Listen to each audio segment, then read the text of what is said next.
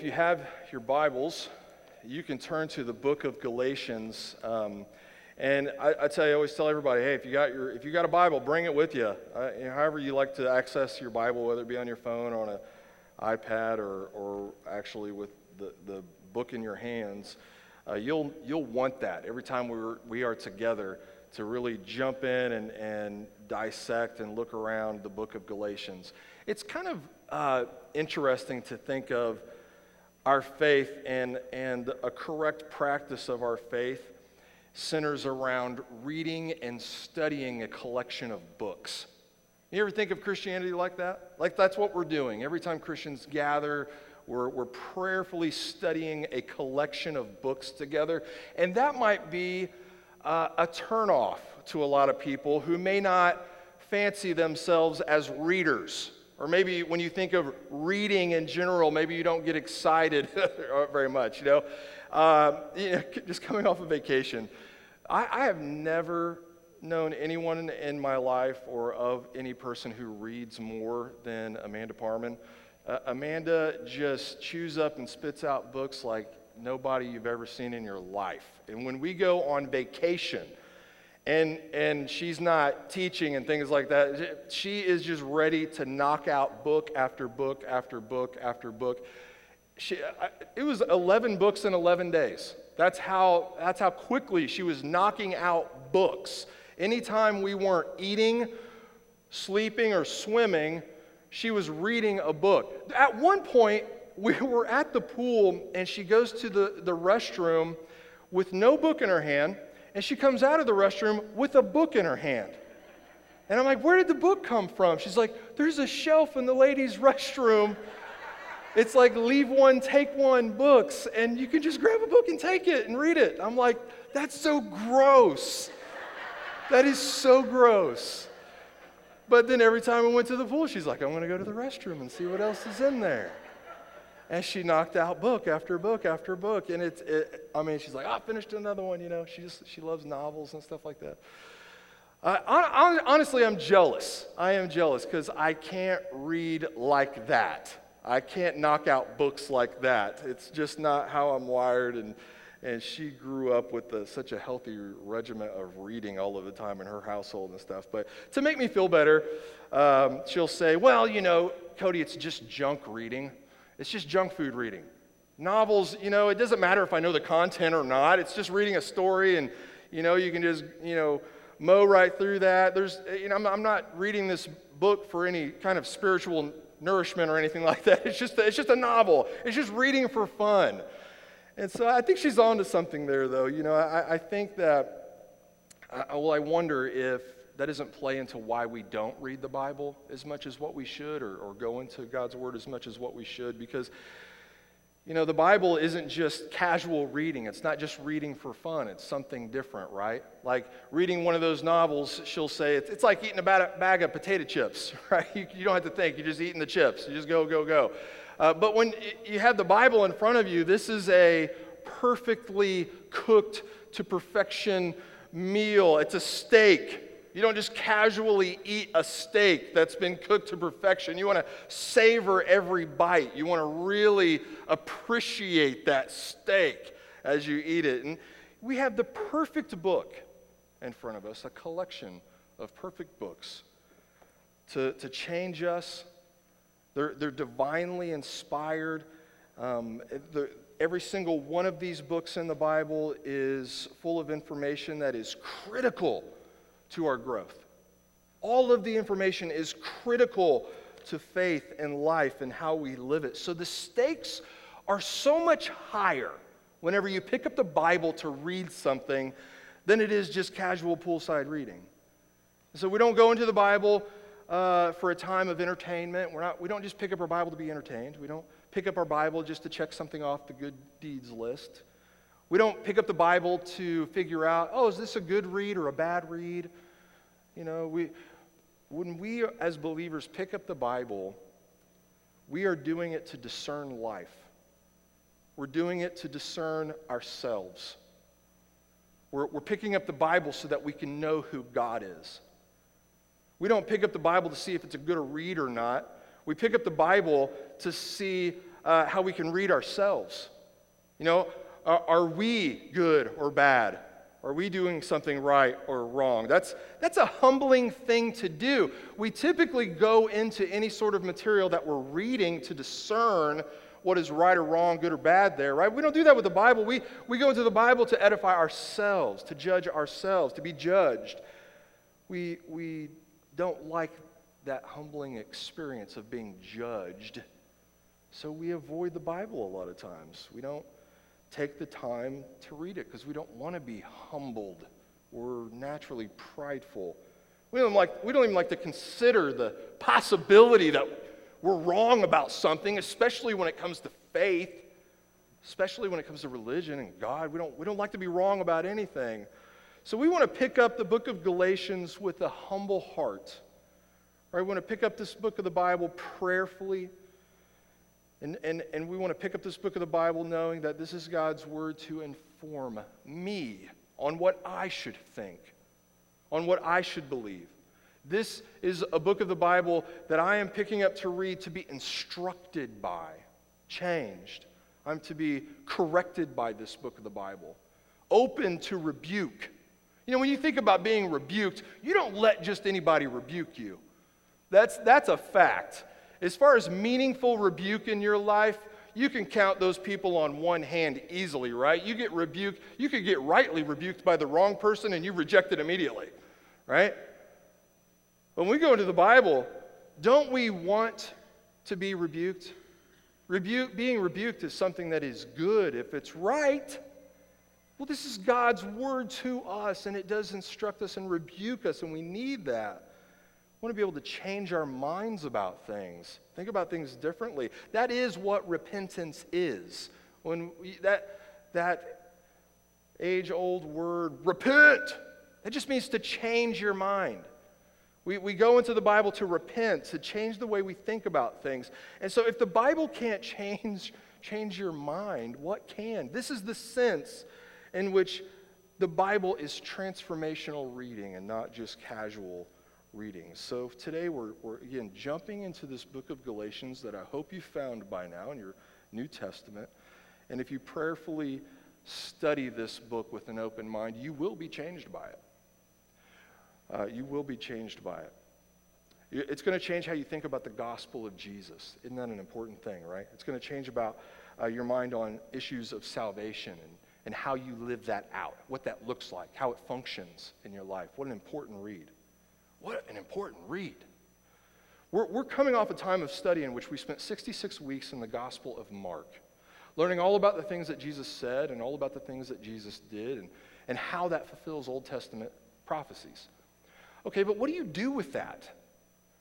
How does that really inform your salvation? How does that salvation work itself out in your life? That's what these New Testament letters are for, right? So you had Gospels like Mark circulating, one of the first Gospels circulating amongst Christians, and then these letters to the churches circulated right on the coattails of those Gospels so that Christians, the first Christians, could sort out the implications of what Jesus did, what he said, and what it means that he fulfilled this Old Testament scripture. We learn about the life, the death, the resurrection, and the ascension of Jesus in those four Gospels, Matthew, Mark, Luke, and John. And then we have these epistles so that you and I still today can sort out what all of that means. This is your opportunity to sort that out. Think about how critical that is. I didn't really know how the New Testament worked for so much of my life. Even though I grew up in the church, I was at church more than I wasn't at church growing up. But I wish somebody would have explained this concept to me so that I could better understand how to approach the New Testament. So this is an oversimplified explanation as to how your New Testament works. You have Matthew, Mark, Luke, and John. You're reading Matthew's account of the life, death, resurrection, and ascension of Jesus. And then you have Mark's account. Same thing. It's like going back to the beginning and reading all that again in a more efficient way.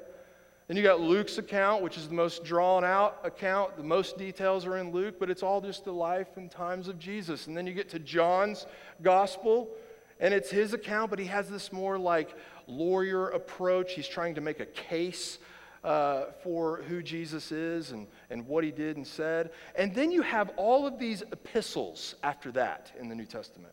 21 epistles. Don't let the word epistle scare you. That is just a Greek word. You hear me refer to the letters of Paul and things like that, the letters in the New Testament after the Gospels. Epistle is just the Greek word for letter. Since it was written in Greek, we keep that word around. These are the epistles. These are the letters, the messages that the apostles of Jesus wrote to all of the churches that were planted out there so that they could sort out the implications of the gospel of Jesus Christ. So it's critical. It is critical that you and I, as we think about the gospel and what it means for us, how we're supposed to think about it, how we're supposed to live it out, that we read these letters, these epistles in the New Testament. Because it's like the Gospels are saying, here's what Jesus said and did. The epistles say, here's what that means for you. And it still means that today. Here's what it means for you right now. Here's how it affects you right now. So how incredibly important is this study that we really know this? I mean, knowing Jesus is one thing. Knowing what Jesus means for you, that's something entirely different.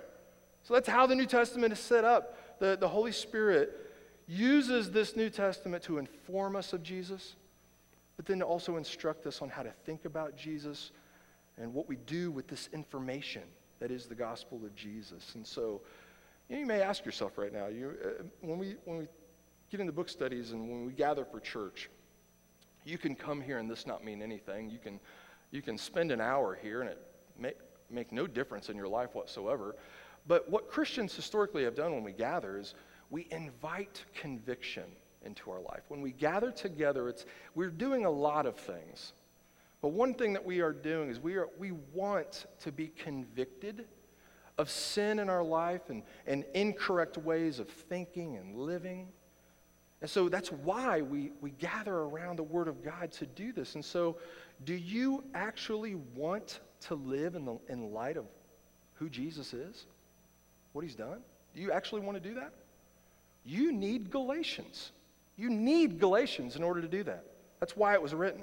You want to know how what Jesus said and did should change what you say and what you do today? Well, you need a book like Galatians to read through and to study. That's why we have these letters. So, after 66 weeks of studying through the Gospel of Mark, I hope that you know Jesus better. I hope you know more things about Jesus. I hope you're more familiar with what he taught, what he did, the miracles, and how it fulfilled Old Testament Scripture. But as we get into Galatians and as we get through Galatians, I hope you know what to do with that more than what you did before we started this study. That's the goal. I want you to know what to do with this information. And again, this is how Galatians will equip us over the next several months as we look under every rock and consider everything that's happening in this letter. So we got to get our bearings first when we get into the book of Galatians, because doesn't it, maybe today's the first time you've ever heard of a book named Galatians. I don't know.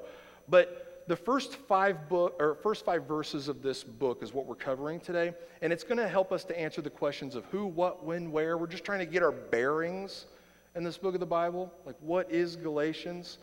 And so again, like, that oftentimes in and of itself, taking the time to get your bearings in the book of Galatians, it helps you understand the message of Galatians. A lot of times I think Christians today are people who go to the Bible for wisdom. One of the most common mistakes that they make, this happens over and over again, we're intimidated by the Bible, we don't understand the Bible, we don't make time to understand the Bible, and then in emergencies, we crack open the Bible.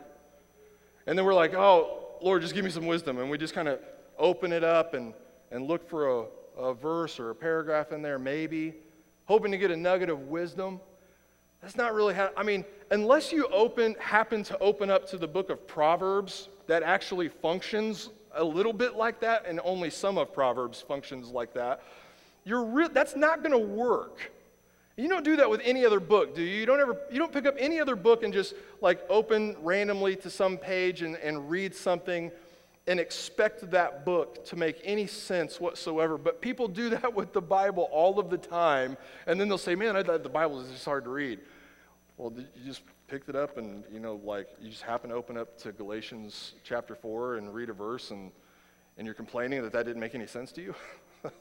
No other book works like that either, including the Bible. And so we got to get our bearings. And so we're going to kind of look at the who, what, when, where, and some of the factors that are at play in these first 5 verses. And it's going to help us to understand where we're at in time and space as we study Galatians and be ready to learn, ready to be changed by it. So I'm just going to read all 5 verses of chapter 1 all together. This is the greeting, and we'll get started. It says, Paul, an apostle, not from men nor from man, but through Jesus Christ and God the Father, who raised him from the dead, and all the brothers who are with me.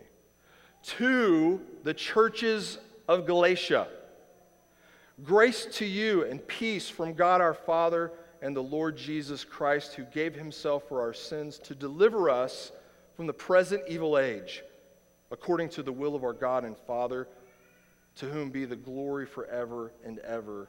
Amen. So this letter, or epistle, this was written by the Apostle Paul.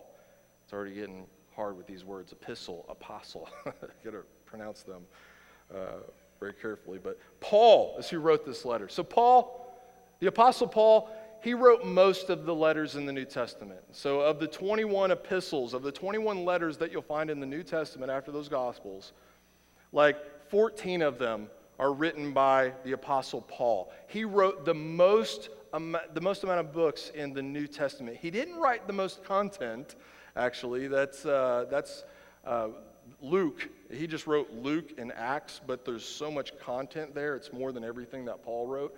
But Paul wrote the most amount of letters in the New Testament, which makes sense because he planted so many churches as Christianity was taking off. And so he can write Scripture because he is an apostle. This is such an incredibly important thing to know when it comes to our claim as Christians that this is the authoritative, inerrant, infallible Word of God. A lot of that is tied to our understanding of what an apostle is. We're most familiar with the word disciple. We think of the 12 disciples. Well, disciple is just like student, and disciples would follow a rabbi or a teacher. So now Jesus was a rabbi. He had lots of students. He had a ton of students. People followed him and learned from him, but he had a core group of disciples that he was really close with. Those are the 12 that we typically think of. They weren't the only disciples. They were just part of this inner circle of disciples. And those 12 disciples, they were commissioned in a special way. They went from being a student of Jesus, a disciple of Jesus, to being an apostle of Jesus. That means that when they went out and taught, because they were commissioned by Jesus to be one of his apostles, which means sent one, that's literally what that word means, they taught with the same authority of their teacher.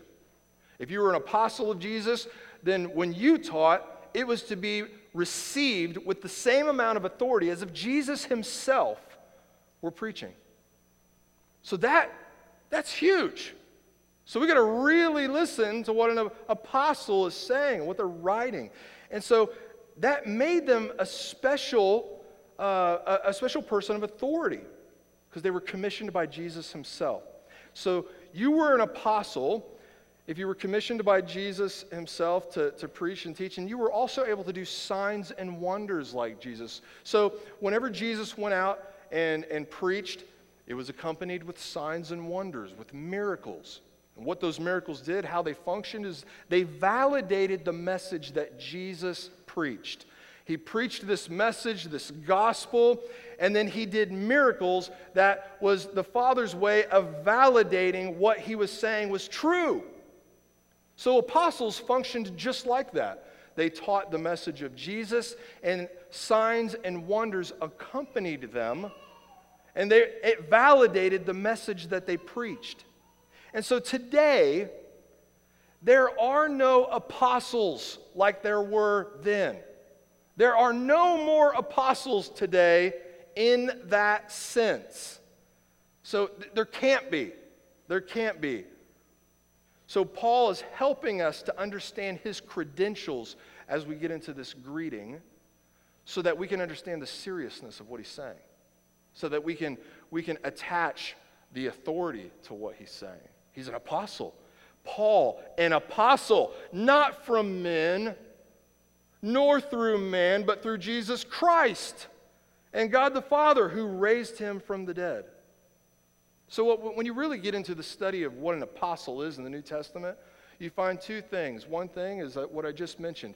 They were, in fact, commissioned by a physically present Jesus to be an apostle for him, and they had affirmation from other apostles.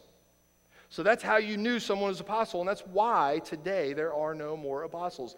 No one is being commissioned by a physically present Jesus like what they were, and no one can be affirmed as an apostle by the original 12 apostles because all of those guys are dead. So no one gets to be an apostle in this sense. It's special. It's unique. So today, a very frustrating thing is that when you start to look around under the umbrella of Christianity and all these sorts of different things that are said and done, you do have some people claiming to be an apostle in the same sense that Paul was an apostle or John was an apostle. They claim to have that same authority, and it's not true. It doesn't play out like that in the New Testament, and we have the New Testament to know and discern that that's not true. But what people today who claim they are an apostle in that sense will do is they'll say, when I speak truth into your life, you are to have what I say on the same plane as what Paul said as an apostle, because I'm an apostle like Paul. They'll say, when I have a word for you from God, you are to take those words in the same exact way you would take God's words. When I speak, it is just as authoritative as if God himself were speaking. And only an apostle can do that. And since people today can't meet the qualifications of a bona fide apostle like that, it's not true. And when that happens, and when it's allowed to happen, that's when things get pretty squirrely and inconsistent in Christianity. And honestly, what's most frustrating to me is when people claim to be an apostle just like Paul today, it's an assault on the authority of Scripture itself. That's what really eats away at me when I think about this and I get frustrated about. It's an assault on the genuine and legitimate claims of the original apostles, and it does harm to the authority of Scripture, right? Paul's claim to be an apostle was so important for these first Christians so that they could know, they could make a distinction between false teaching and true teaching. And so the office of apostleship, I'm emphasizing the importance of it and a correct understanding of it, because I don't want you to abuse the authoritative word of God like other people who try to claim they can speak with the same type of authority the Bible can. So when we use some of this terminology a little too loosely nowadays, I don't know that people intend to do harm when they talk like this, but sometimes I've had people come up to me and say, Cody, I have a word from God to you that I want to speak into your life. And when I hear someone approach me like that, it's kind of like nails on a chalkboard, I'll be honest with you, because I'm like, whoa, you're saying that what you're saying is just as authoritative as the Word of God? Like, no, it's not. Now, when people approach me like that, I don't like smack them on the hand, because they're trying to be, I think in most cases, genuinely kind and helpful in those situations. But when they approach me like that, I cringe because I'm like, oh no. You are not equally as authoritative as God. The words that come out of your mouth are not equal in authoritativeness as the Word of God or as the prophets and the apostles. No, I would never, ever accept that. You don't meet the criteria that is assigned in Scripture to those offices. But I don't say anything. I kindly listen to what they have to say. And sometimes I'm happy to hear their opinion as to what they think God wants me to know, and perhaps their opinion and advice they want to give me is even Spirit-led and helpful and good. But I'm not going to elevate what they say to the words of God Himself. No, that would harm the authoritativeness of Scripture. So when people approach us like that, do we need the counsel of other Christians to understand things rightly? Sure, Scripture tells us that. That's how we know that, right? So it's helpful and good, but I don't take everything you say, and I don't want you to take everything I say. I don't show up at your house and, hey, let me tell you what God has for you today, right now. That's not how this works. That would be an abuse of my role as a pastor and elder. What I do is I say, hey, let's all gather around the actual words of God that we know for a fact are the words of God, and let's walk through this prayerfully, and let's discern life together. And then whenever life gets complicated, we can collectively gather around the Word of God and look for truth and apply that truth, use that truth in the way that God intended so that we can be equipped to live out the Christian life together. So we need the counsel of brothers and sisters, but let's be careful how we speak truth into one another's life. If I say to you, I have a word of God for you, and it's not me just reading out of the Bible, maybe some red flags should be popping up, right? So Paul had this special authority as an apostle. I don't have that authority. None of you have that authority. He is an apostle. And by having that special authority, he had a special platform. He had Christians in Galatia were able to discern right from wrong because of his office as an apostle. And it allowed the early church to be consistent. It allowed the early church to be consistent because just like today, people are saying all sorts of stuff. People say all sorts of stuff about Jesus today. They say all sorts of stuff about God today. You get into a religious conversation and it can go all over the place. It's somewhat overwhelming and overbearing when you start to have religious conversations with people. That's why one of the two things you're never supposed to talk about at Thanksgiving is religion and politics. It's overwhelming and it's just hard to sort through it all. But when it comes to religious conversations, you and I prayerfully use God's word to sort through all of the chaos and all of the overwhelming amount of things that are said about God. And we can discern all of those things as right or wrong because we have apostle-approved material from God. What a blessing. Like, if we didn't have the Word of God for sure right here, like, how do you sort through all of that? Do you just believe the person that you like their personality the best? So I'm going to take everything that they say as truth over and above anybody else because, well, they make me feel good. I like them. They're my kind of guy. I think a lot of people really discern faith like that today. Especially in the day and age that we live in where we have all of these celebrity pastors, we start to elevate them and everything that they say is true no matter what. They can't ever be wrong. And then if they ever do say anything that's a little sideways and you kind of question that, you are a bad guy.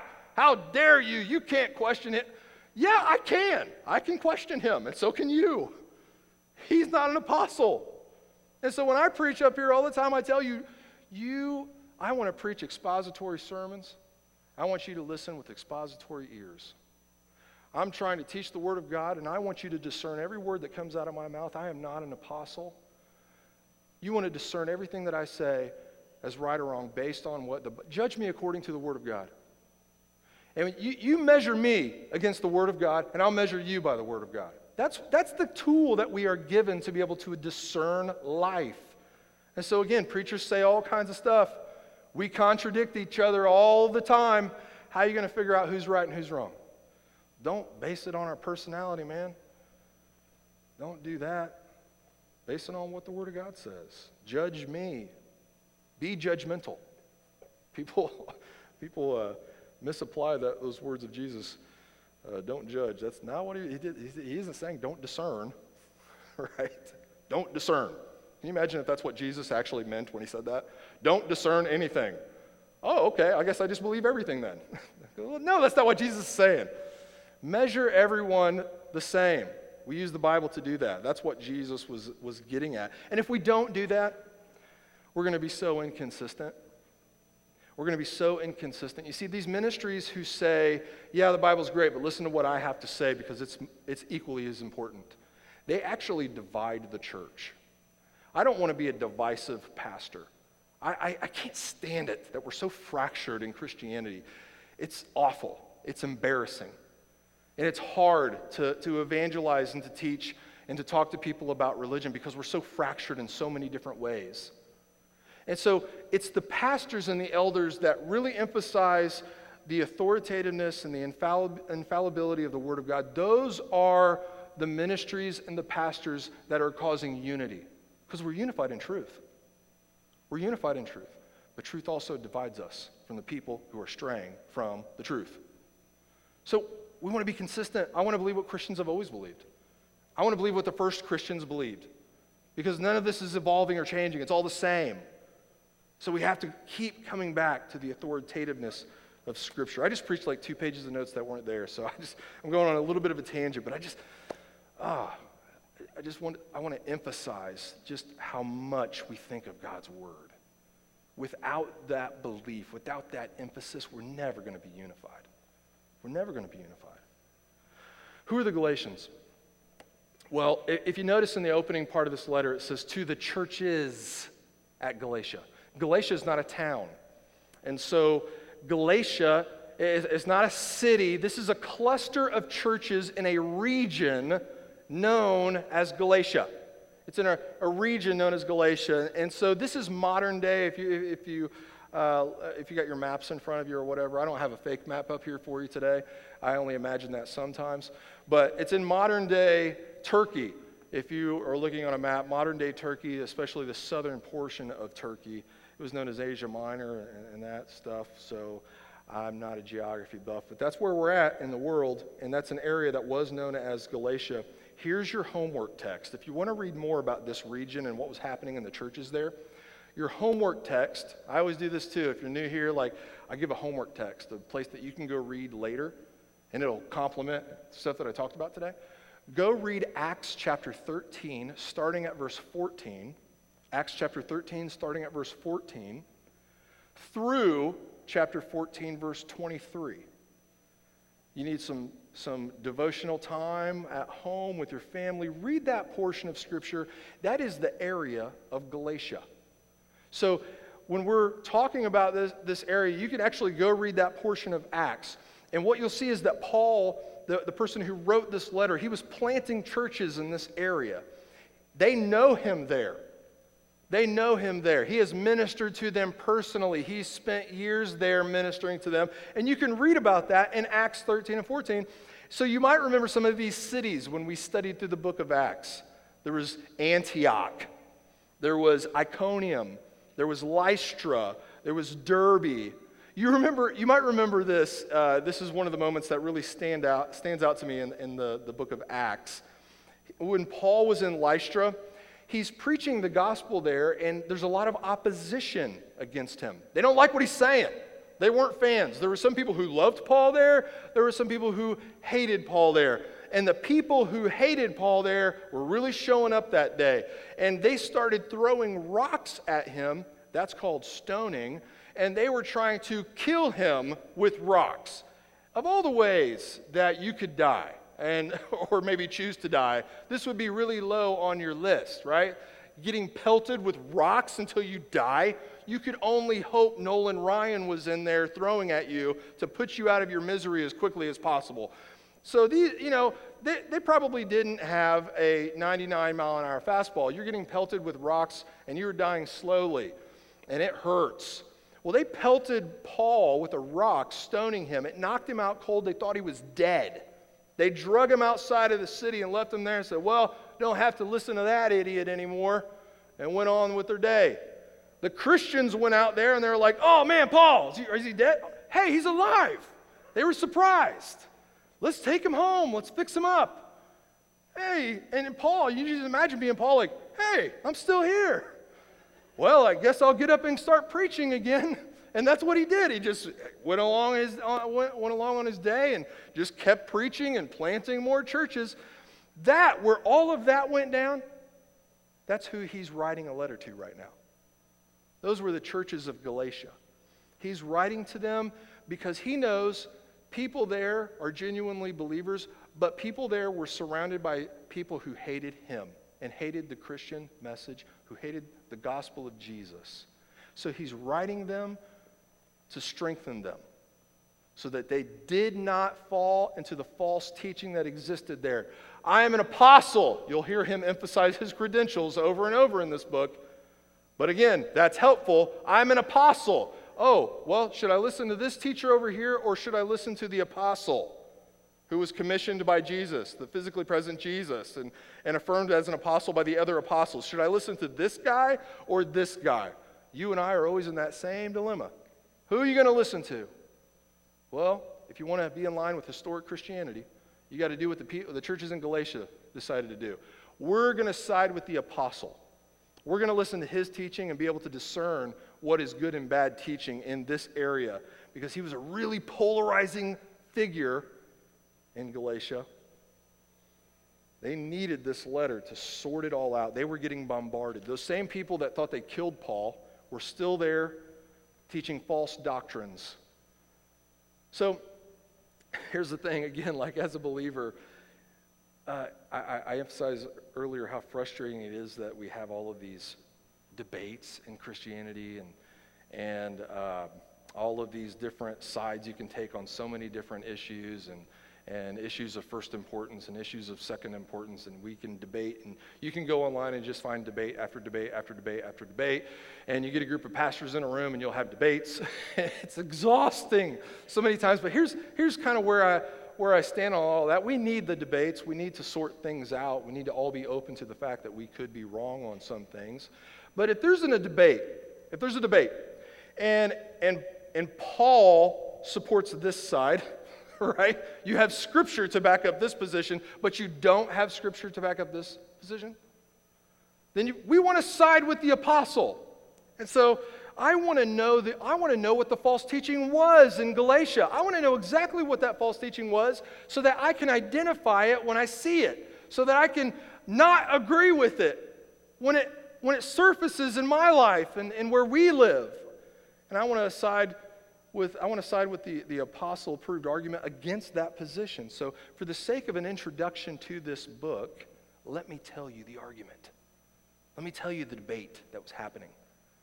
This is what the whole book is about. So this is an oversimplification of this argument that we're going to flesh out over months. But here's the argument. It was an issue of salvation. Here's the argument in a nutshell. Concerning this debate, it had to do with, how do you know you're saved from the wrath of God? How do you know you are accepted by God? How do you know God loves you and you are a part of his kingdom? How do you know that? Well, the opposition that existed in Galatia, they were running around telling people, hey, Jesus is great, he's good, he's fine, whatever. But regardless of anything that Jesus said and did, at the end of the day, in terms of salvation, it comes down to if you did enough good things. That's how you know if you're loved by God and accepted by God. That was the opposition speaking. They said at the end of the day, you got to do the right things, you got to think the right things, you got to be connected to the right things, or you are not saved. And then here comes Paul, and he's like, no, you're all wrong. You're all wrong. You want to know why you're loved by God? You want to know why you're accepted by God? There's one answer. It's Jesus. He is enough. Period. That's it. That's why they wanted to stone him and kill him. Because he said that. So we have to decide which side are we going to take. The only thing that matters at the end of the day, it isn't what you've done. It's what Jesus has done. It's what he's doing and what he will do. It's all about Jesus. Jesus is enough. That's the single most profound thing of our faith. If you can't get on board with that, you're not going to like the New Testament letters at all. You and I need it, though. Here's what Paul's opposition was trying to do. They were basically trying to, again, say, well, Jesus is fine, whatever. You still got to have your act together. And here's what they meant in that context. You still got to have your act together in the sense that you still need to follow Mosaic law. You still need to follow the ceremonies. You still need to follow the regulations. So, you still got to get circumcised. You still got to go to the temple and pay a temple tax. You got to do these things and be a good Jew, or you're not going to be saved from the wrath of God. Today we have the same opposition. We have the same opposition in our culture, in our day. It's not like the Mosaic law, but it's the same trap. People will say Jesus is great. They'll even say he's the best today. He's sinless, he's the best, but you still got to have your act together, or God doesn't love you. You still got to have your act together, or you're not saved. Still got to get baptized. You still got to pay your tithe. You still got to avoid R-rated movies, don't cuss, and be at church on time. Did you catch that last one? Paul's opposition would say Jesus is good, but you got to be good in addition to what Jesus has done, or it won't be enough to save you. Paul's opposition would say that Jesus provides a work and you provide a work. And together, if you have a great enough sum of those two works, you are saved. And what they were doing in that context, again, the Jewish opposition there in Paul's context, they were just trying to make Christianity another division of Judaism. And so if Paul didn't write the book of Galatians, here's what would happen today. We'd all be in Judaism, and there'd be Sadducees, Pharisees, and Christians. And it'd all be Judaism. But because he wrote the book of Galatians, that's not the case. That is not the case at all. We are free from the law. We are free from works-based righteousness. We are free from having to look at anything that we have done or will do in order to determine if we are saved or not. We're free from that.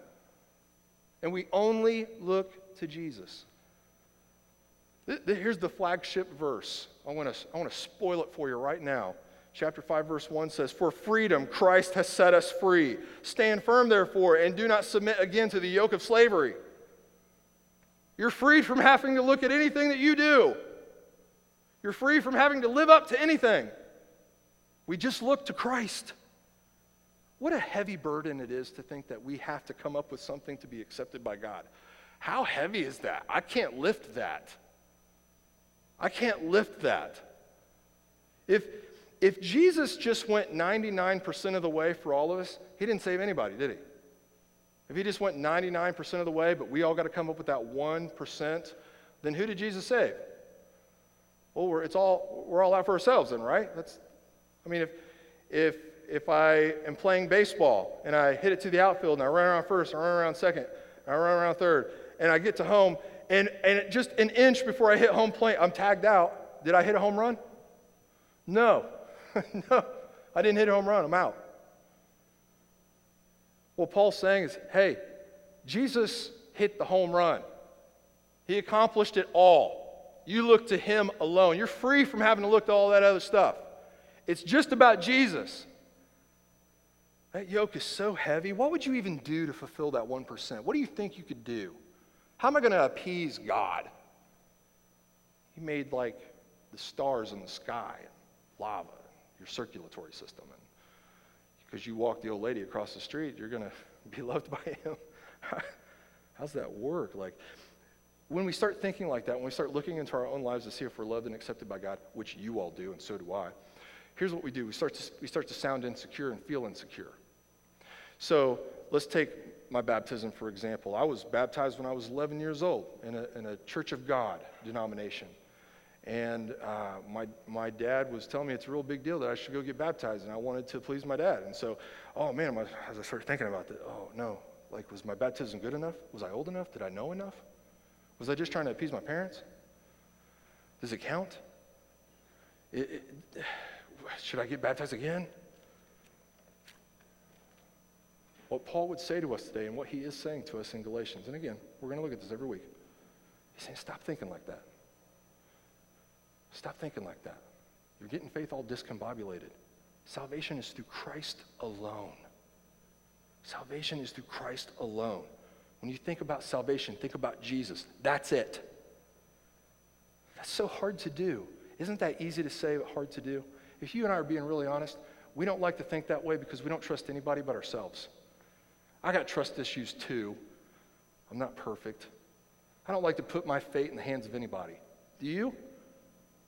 Again, you think of the people that you trust your life with, it's a short list, real short list. Because people are inconsistent, people are sinful, people mess up, and this world's messed up, and so we don't trust anybody because things don't pan out the way they should. And so if something's going to go wrong, I want it to be my fault. I want my faith to be in my own hands. At least I won't have anybody to blame but myself. We live that way and think that way, and so we start projecting that way of thinking onto God. When it comes to salvation, we think, well, I don't know if I want to put everything in His hands to accomplish my salvation.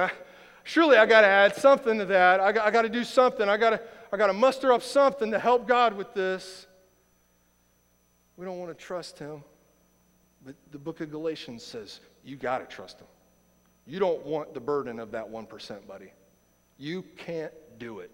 You'll never feel assured if that's the way you think. You'll always doubt. You'll never think you're quite there. This is why Jesus would say, come to me for peace and rest. My yoke is easy. My burden is light. We're going to end this sermon with an exercise. It's an exercise on how the book of Galatians is going to teach us how to think. So when we think about salvation, when you think about your acceptance before God, it is so critical in how you think. You want to make sure you're thinking rightly, or you're not going to be able to live out the gospel in the way that Paul's instructing us to. You want to be able to understand the implications of what Jesus does and has done and will do in such a way that you feel free. It was for freedom that He set us free. You want to feel free? Here's how you do it. Look at verse 4. I'm going to personalize verse 4. I'm going to read it, changing a couple of words as if I'm saying it. And this is what I want you to do as you begin to prayerfully think through the book of Galatians. If I ask you, why are you saved from the wrath of God? Why are you accepted by God? Why does He love you? Here's your answer. It's verse 4. Jesus gave Himself for my sins to deliver me from the present evil age according to the will of my God and Father. That's how you can be ministered to by the book of Galatians. You personalize that verse right there. Oh, does God really love me? Am I really in His kingdom? Am I really doing this? Am I really going to be in eternity with Him forever? Here's what you do. You take the words of God in the book of Galatians and you personalize it in this way. You answer that doubt, those questions that you will have, and you'll constantly circle back to the rest of your life, and you say, here's the answer to that question. Jesus gave Himself for my sins to deliver me from the present evil age according to the will of my God and Father. Done. You go anywhere past that, you're going to hurt assurance, you're going to doubt. You're done right there. What a relief. That's the only answer you give to those why questions. And again, you'll circle back to those questions. I do that.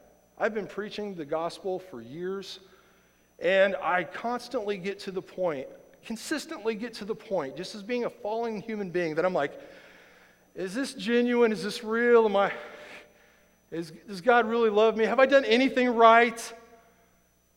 Is this really playing out in my life? You ever have those thoughts? I know that's not just me.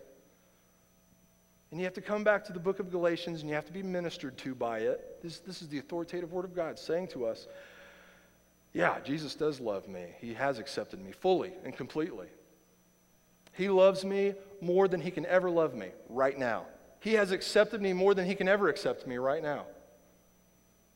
I'm spared from His wrath more than I'll ever be spared from His wrath right now, because Jesus gave Himself for my sins to deliver me from the present evil age according to the will of God.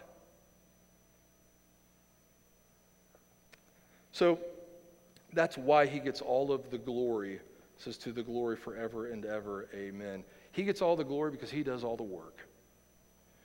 And so as we walk through this book, the Bible, and we begin to think about Galatians, again, is that how you think? Your argument's not with me. I'm not an apostle. Your beef is not with me. Discern what I say through the Word of God. Let the Word of God change your mind. Don't let me change your mind. We want to prayerfully study this, empowered by the Holy Spirit, and we want to be changed. Are you open to changing what you believe? Are you open to being challenged as to what you believe? I hope so. I want to be that way as I preach through this even. We want to be true to the Word of God. What a great opportunity we have here to think about the gospel of Jesus. Let's pray. Lord, I'm so grateful for this time together to think through your word. Works-based righteousness versus faith-based righteousness is such a big issue that is talked about by Paul over and over through several different letters. And Lord, we want to understand it in a way that he taught it. We want to be consistent Christians.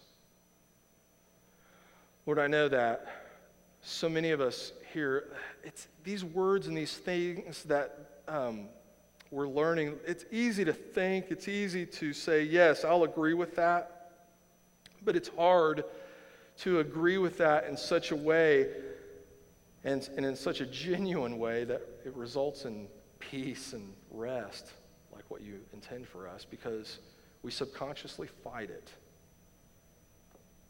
And Lord, so many different denominations and so many different churches and so many different pastors have said so many different things about all of this. It's a swirling mess. Lord, maybe the best thing for us to do right now at this stage of life is just to hit reset. Let's just get a clean slate. We've studied 66 weeks of the Gospel of Mark. I got a clean slate right now, and I'm just going to be informed by Galatians so that I can think rightly. Lord, help us to reap the benefits of your word in such a way. Help us to be changed and rebuked by it. What a special time together. In Jesus' name we pray. Amen.